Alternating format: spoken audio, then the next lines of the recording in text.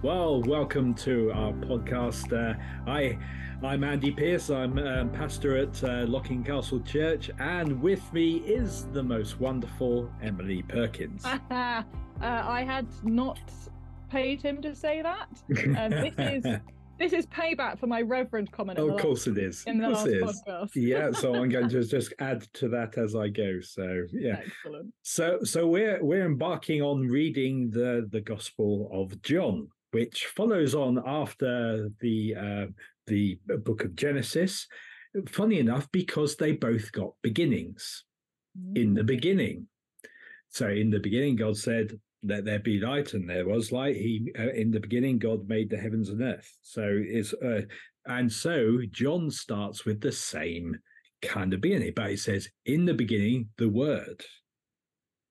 So this sense of logos, which is the Greek word for word, is very important to the writer John, which is the beloved of the Lord. He keeps on referring to himself to the God's beloved, or Jesus' beloved disciple. Yes, I think he's got a little bit of an ego trip going on there. But if you're writing the gospel, you get to write about yourself, don't you? I mean, Moses wrote that he was the most humble that ever lived, and he wrote that in his own books.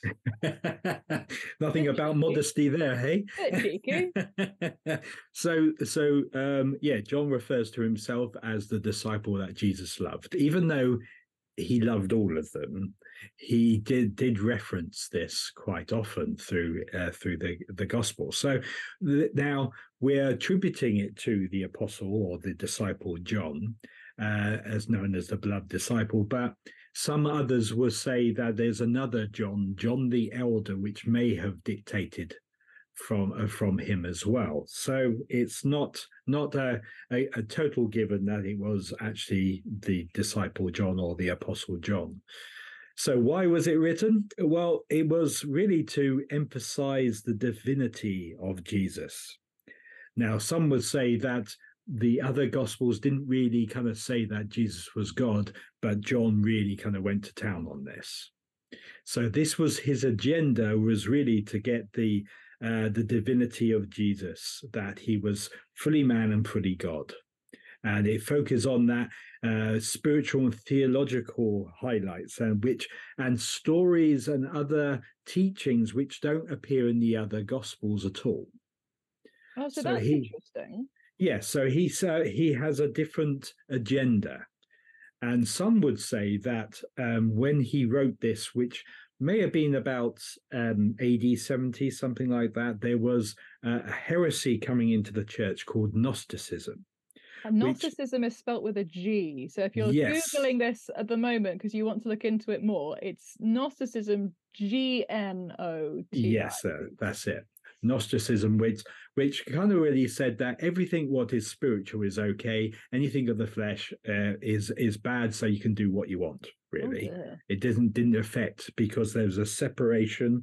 There was lots of other things and other thoughts about Gnosticism, but it was considered a heresy, which means that's not a really good thing at all. It's out of context. No, so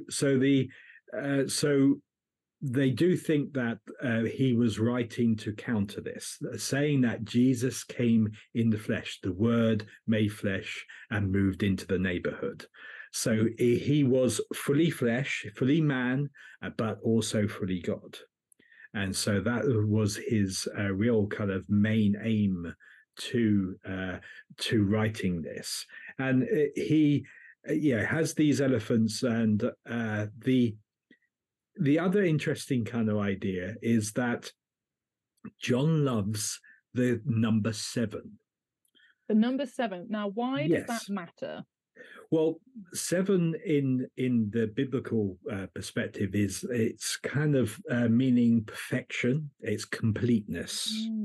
So numbers have meanings. So yes, and if you read the other some of the other writings of John, especially Revelation, you got numbers galore in there.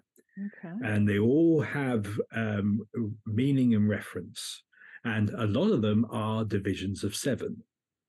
Okay, that completion and that perfection. That completion, that perfection. And so there is the great I ams of Jesus, which we will see 7 I ams, which I am, if you kind of connect that to Exodus, you see there's all these parallels which go on.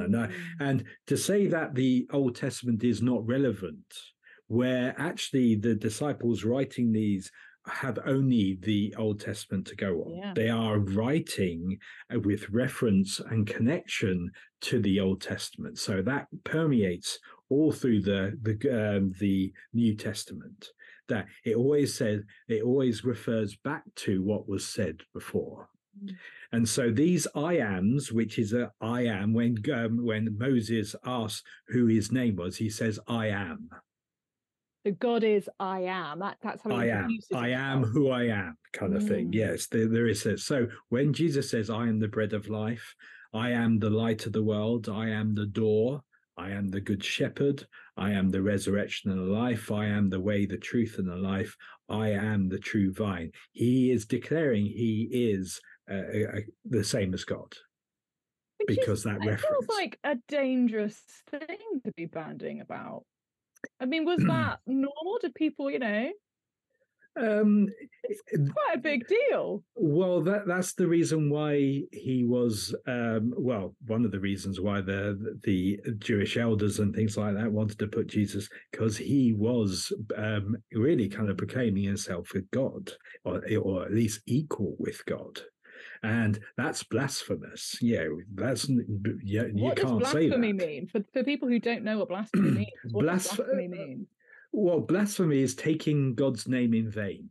That's the basic thing. So when you when you hear someone say, "Oh, Jesus Christ," in that sense, they're taking his name out of the context of what it should be used for. Okay, and so Yahweh means I am, and this is a name that's very holy, isn't it? And you don't bandy that about, and much as we don't bandy about God's name as a curse or a swear or an exclamation, the Jewish nation wouldn't have said Yahweh, I am, casually.